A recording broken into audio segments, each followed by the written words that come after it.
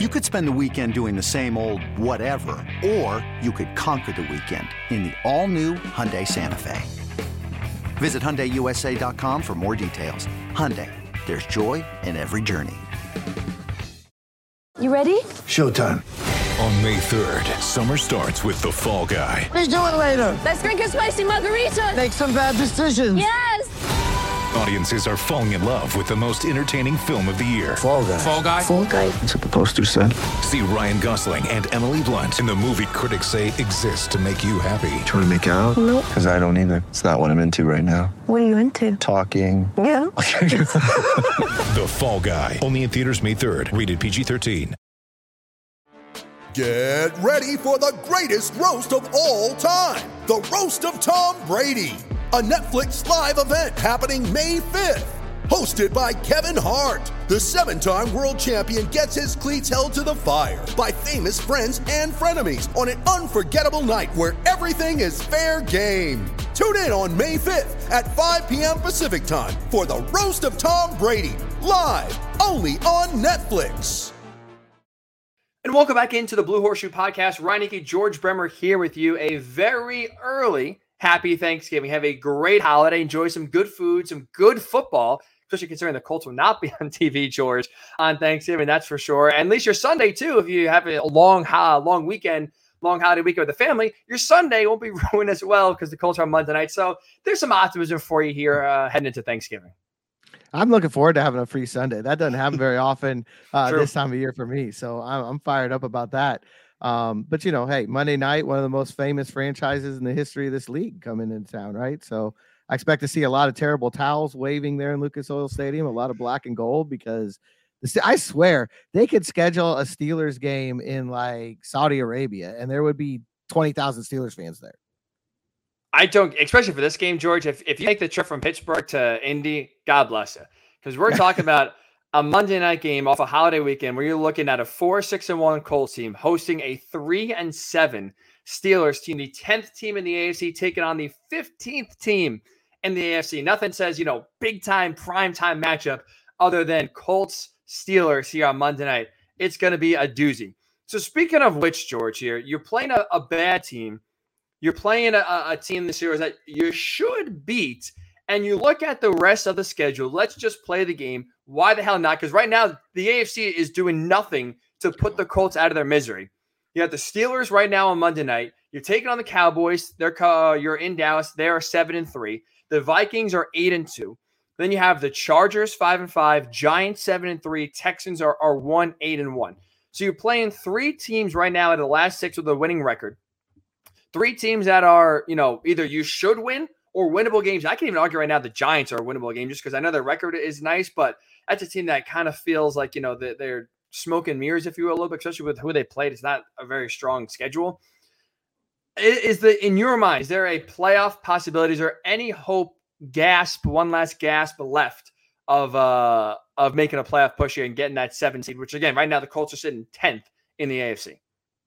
Not realistically. And it goes back to what we've been talking about, at the top of the show, the consistency. I mean, you'd have to put not just 2 good games together. You'd have to put 3, 4, 5 good games in a row together. And I don't think that's going to happen from this team. I don't see any reason to really buy into that. The schedule's there. If you did find a way to get consistent, if you did find a way to turn this around, I think it's doable. I mean, Dallas looks pretty frightening after what they did to Minnesota on Sunday. But anybody else on that list, I don't know that you absolutely feel like going into that game, the Colts can't compete. I mean, most games in the NFL are 1-score games. And I think the Colts have had 8 of them in their 11 weeks. So you assume odds are it's going to be close games, most of these games. If you could be a little more consistent, take advantage of the opportunities when they're there, sure, you could get back in. So it's possible in a theoretical sense. I just don't see it based on what we've seen from this team. And it goes back to, that first segment again, talking about Frank Reich, and you said it. It's not like he didn't deserve to be fired. We can quibble about the way things happen, the timing of it or whatever. The fact of the matter is he's an offensive-minded head coach, and this offense can't get it done. Not solely his fault. We've seen that. Got a guest star coming into the screen there a little bit. It's not solely his fault. We have seen that, in the 2 weeks since he's been there. But the fact of the matter is this team is averaging 15.7 points per game. And that's even in a year where scoring is pretty much down across the NFL. The Colts are still one of the worst scoring teams.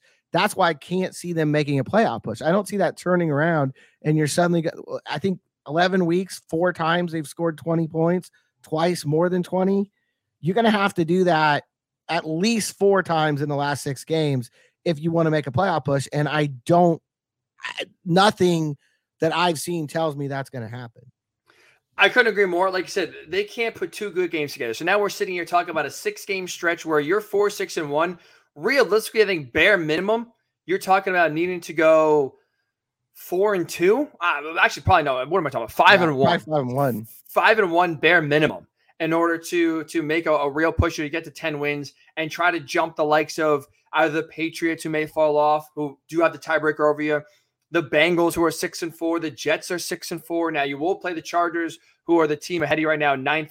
They're 5-5, and you'll obviously play them in a few weeks. But you're 100% right. Like, where's the belief? What reason? What piece of evidence can anyone point to right now and say, oh yeah, this team's going to turn around? Sure, they're close, and in 1-score games, I believe it's off the top of my head 4-3-1. So it's not like they are this awful team in 1-score games that can win the close one. They've done a pretty good job, frankly, in 1-score games.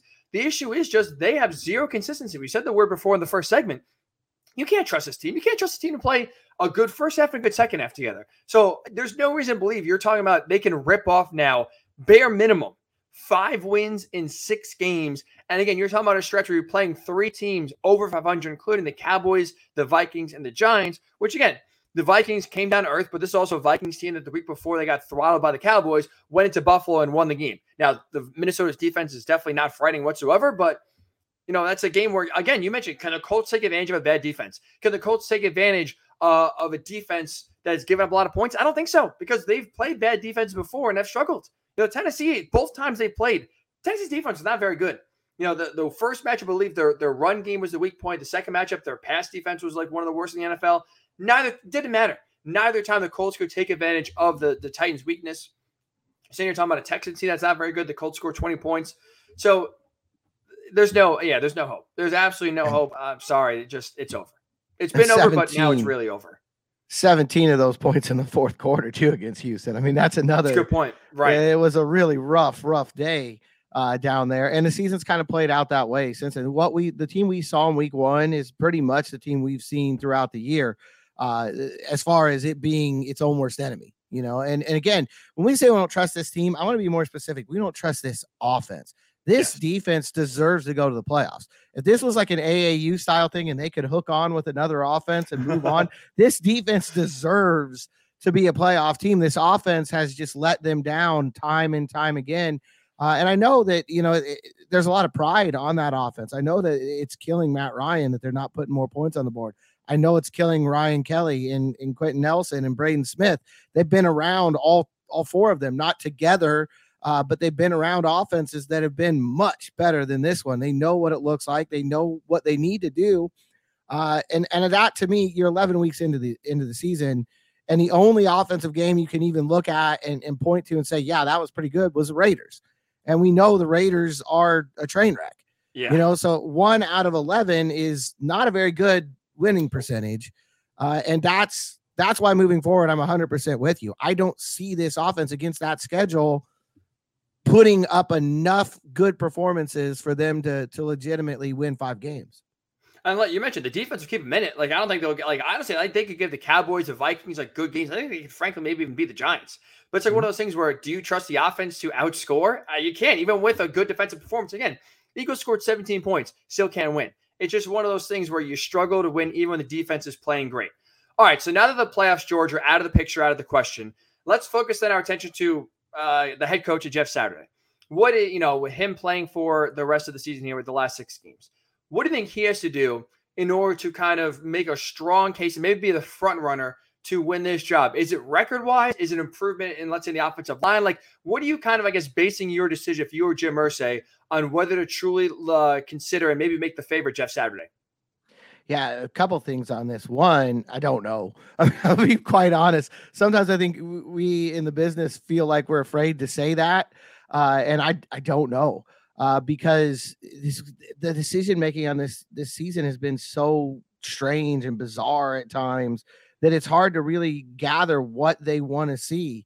I think the offense being more consistent would help him a lot. I think if they could get closer to a 20-point average, maybe over the last 6 games, maybe that would be the kind of thing. But the other part of this that I wonder, and it's a question that we really haven't dealt with. I got this on a different podcast earlier this week, and I thought it was fascinating. I wanted to run it by you. Is the plan even ever been for Jeff Saturday to be the permanent coach? When they brought him in, did they do it with the idea of, hey, this is a guy who's beloved by the fan base? You kind of touched on it a little bit. We haven't really delved into it. This is a guy who's beloved by the fan base. No matter what happens, if he went 0-8 or 8-0, the fans are going to feel the same way about him. He's got a gig at ESPN he can go back to easily no matter what happens here. He can continue to be a consultant for this. His life before he took this job probably doesn't change at all by anything that happens during his stint on the job. That's a question that I really wonder. I want your thought on that. Like, how realistic is it that he's even being considered to be the number one guy? If I had to put a percentage on it, maybe that's the best way to answer this question. I would say 5%. I think Jim Irsay went in this hire thinking most likely this is, like you said, this is basically a PR stunt to where at least we'll get the fans off our back. And whether we lose 8 games or win 8 games, at least, like you said, the fans will not be there not be a lot of vitriol towards the team and towards the head coach and towards the owner, Jim Irsay. And I think when you hire Jeff Saturday in the position that he was in, I think because Jim Irsay is a fan, he loves Jeff Saturday, and he's like kind of like he's like an optimist, right? He always, he never talks negative about the Colts. He's always trying to, set the bar. We're going to win 2 Super Bowls in the next decade. Like, he's always kind of talking positively about this team, no matter where they are. I think there was a probably 5% chance, because he really thought in his heart, probably deep down, no way, but you never know. Like you never know. Maybe Jeff Saturday is the guy. You saw how fired up he was after the Raiders game and kind of taking a small victory up, if you will, with all the criticism he got. I would say about 5, maybe 10% chance Jim Irsay realistically thought that Jeff Saturday could compete and maybe actually win the permanent job going forward. But like you mentioned, when this move was made 2 weeks ago, there's still nothing, even now 2 weeks after we see how he's coaching, there's nothing you can justify winning-wise. And you can say, oh, yeah, this is the right hire. This is the right guy now taking over for Frank Reich because he's going to lead them more wins. There's nothing you can tangibly point to. It also makes it tougher to kind of evaluate, just because this is such a messed up situation. You bring a guy with no experience halfway through the year who's not been in the building. We kind of talked about when he was first hired, George, like, what can he realistically do? I think outside of the offensive line, like, he's not going to do anything with the defense, and Gus Bradley's getting the credit there, rightfully so. And it's like, if anything, if let's say the offense the last 6 weeks does something we do not expect whatsoever, they're more consistent, they're averaging, 28 points per game in the last 6 games, and they turn it around. Are we going to be giving Jeff Saturday the credit? Or is it going to be more Parks Frazier, Matt Ryan, and maybe just the players themselves? Like, I just don't know what he can actually do to justify getting the job permanently, because outside of the offensive line, I don't think there's anything you can point to say, oh, that's a Jeff Saturday difference, and that's what he brings to this team going forward that another coach couldn't do. No, I'm 100% behind you on that. I think that's what makes this whole situation so bizarre. And I think I want to say up front, everybody loves Jeff Saturday. Everybody does. The media loves him. The fans love him. The players love him. The owner obviously loves him. I think the rest of the coaching staff showed you by the way they responded that they've really, right, they've gotten behind him as well too. And these are guys who are very loyal to Frank Reich and probably feel a lot like Nick Sirianni. If you could get them on a lie detector test, a lot of these assistants probably feeling the same way he does right now. But that Jeff Saturday has that leadership. That's real. He has that charisma about him. He pulls people into him. There's no doubt about that. I think that's the one thing you kind of could latch onto if you want to push him as the head coach, the permanent head coach, is the idea that he is a natural leader. But it's an X's and O's league, and I don't know. We're not going to have any idea what he's really able to accomplish in that area because of the way this setup went. All the things you just said, he doesn't have time to change the offense. He doesn't have time to make tweaks to the defense. He's done what he can do, and I think that's inspire this team, put a little confidence in this team, and empower these players like you were talking about to kind of turn things around for themselves, And I think, our producer, Aaron, took some time away from contemplating the Jets quarterback position, took some time away from watching the World Cup. He made a really good point before the show. A lot of people, including us, thought this might be a disaster. It hasn't been. You know, how much credit you want to give Jeff Saturday for that, I don't know, but he deserves some of it. The fact that there haven't been crazy problems with like substitutions. There haven't been really obvious game management issues.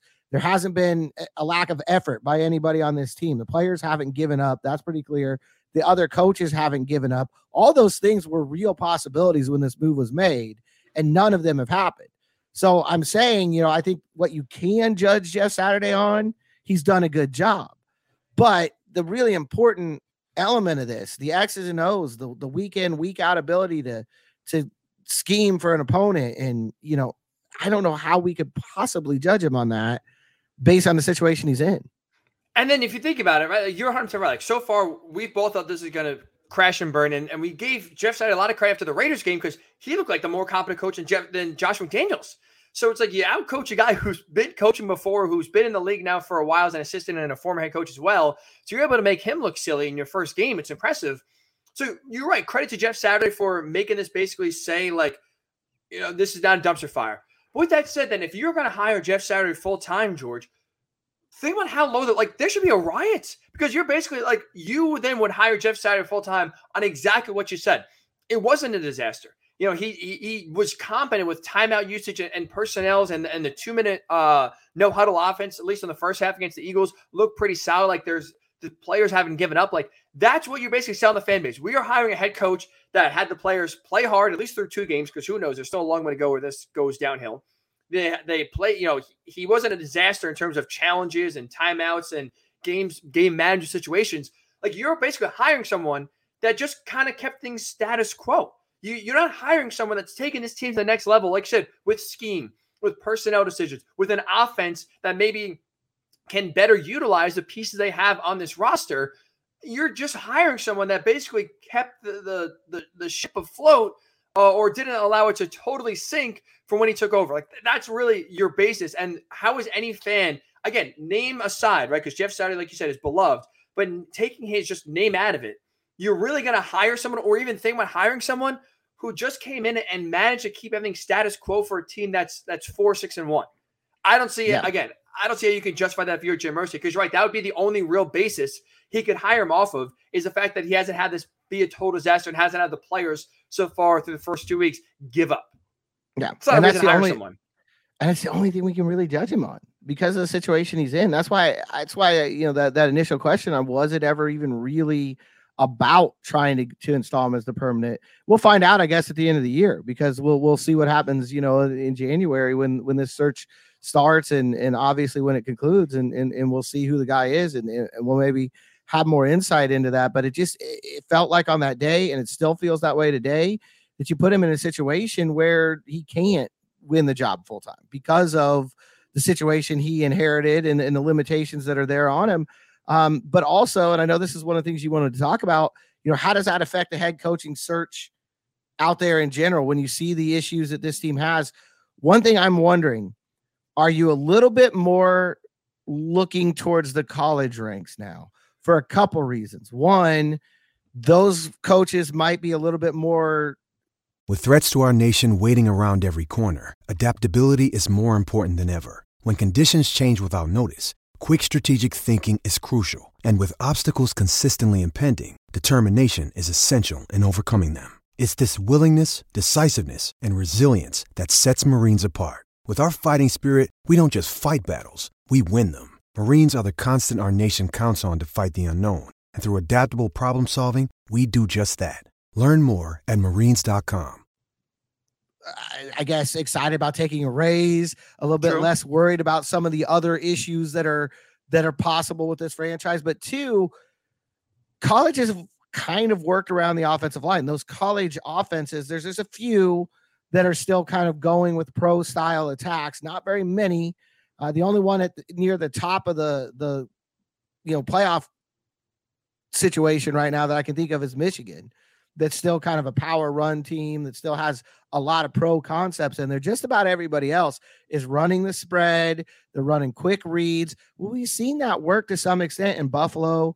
We've seen it work in Baltimore. We've seen it Chicago start to kind of bring in some of those kind of ideas. We've seen Kansas City do really, really well with some of those ideas.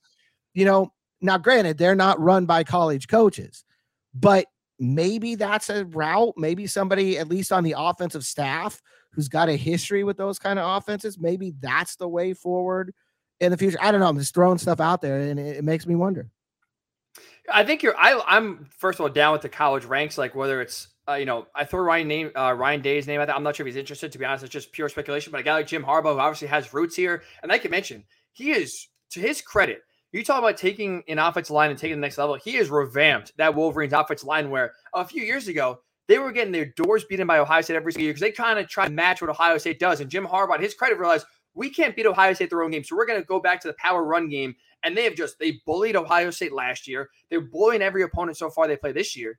So you got to think he's a guy that, if he was to get hired, he'd be able to come in and take what the Colts have offensively and figure out how to either positionally, get them to play better, or again, through the draft, through free agency, get guys in there that can kind of run to a scheme. So you have, I would say, especially in the college ranks, have a lot of faith in Jim Harbaugh. If he was to come to the Colts, that he could, kind of turn things around and either go all in on a run heavy offense like the Colts are built to have, or again, kind of go, more spread offense, like you said, and at least not make this offensive line be the total weak point that they are so far this season. But also, too, you wonder, and it's just like the college ranks might be another easier way to kind of go, like you mentioned, because now that the head coach clearly is not the reason, it's going to be a lot of work. Like, how many coaches want to undertake a rebuild? Like, it's easier to sell a college coach on a rebuild and patience compared to a guy who's, most likely going to get a second opportunity, we'll say, or even a first opportunity. Like we saw, like, for example, Byron Leftwich, right? Buccaneers offensive coordinator. That guy's going to be a hot name on the hot coaching market. Well, he was going to take the Jaguars job, a guy that obviously is beloved in Jacksonville, but he saw that they were not going to fire Trent Baalke. He saw some issues. He said, you know what?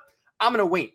Now we're starting to see more and more patience from coordinators and not just jumping at the first job they get, because they realize most likely your first impression is going to be the lasting one. So you want to go to a situation that's right. And it is a little concerning, George, when, again, we're talking about all these issues for the Colts, mainly offensive line, but kind of, an issue where they're kind of in between, where they have some pricey veterans, especially on the defensive side, that aren't, are ready to win now, but this offense is not ready to win now, and how quickly can you get the offense up to speed, the defense. Like, there's going to be a lot of big-time questions or moves need to be made to get the Colts kind of going in one direction or the other, that if you're either a first-time head coach or a guy looking for your second and most likely last opportunity, it makes Indy less attractive. It does. Yeah, well, I mean, because like you're talking about, if you're Byron Leftwich and you're brought in, it's a rebuilding situation, your question has to be, am I going to be around to see the fruit of that rebuild? Or am I going to be the guy that does all the work and somebody else swoops in and gets the glory? Nobody wants to do that. College coaches are used to it. They get jobs. That's what they do in college all the time. You take over a program that's in shambles and you build it up, and then you get to go to a better job. I mean, that's the way the college game works. One thing about Harbaugh that I think is interesting, because I know we're going to get into a lot of coaching speculation now because we have to. That's where we are now. I think he's one of the guys with a proven track record in the NFL. What he did in San Francisco, no one's going to argue. Anyone would take that 4-year stretch right now. Sign me up for that. I'm 100%. Sure everybody would. But he did it with part of that time with Alex Smith at quarterback. Not an elite guy, not special in any way. The rest of it was Colin Kaepernick, and he was kind of taking the league by surprise. Really the first time you saw that Lamar Jackson, Justin Fields type of offense work in the NFL. I think he's a guy that would not be concerned with who the quarterback is. Most of these guys are going to come in and they're going to want to know what your plan is for quarterback. I think Harbaugh is a guy who might look at this situation, this is theoretical, and say, I'll take Jonathan Taylor. I'll fix that offensive line. And you've got the defense. I can come and win right now. That's a great point, George, because, again, the Colts right now are not going to be a top 3 pick. They're not going to be a top 5 pick. They might even be a top 10 pick. I saw a projection today, I believe it was on Twitter.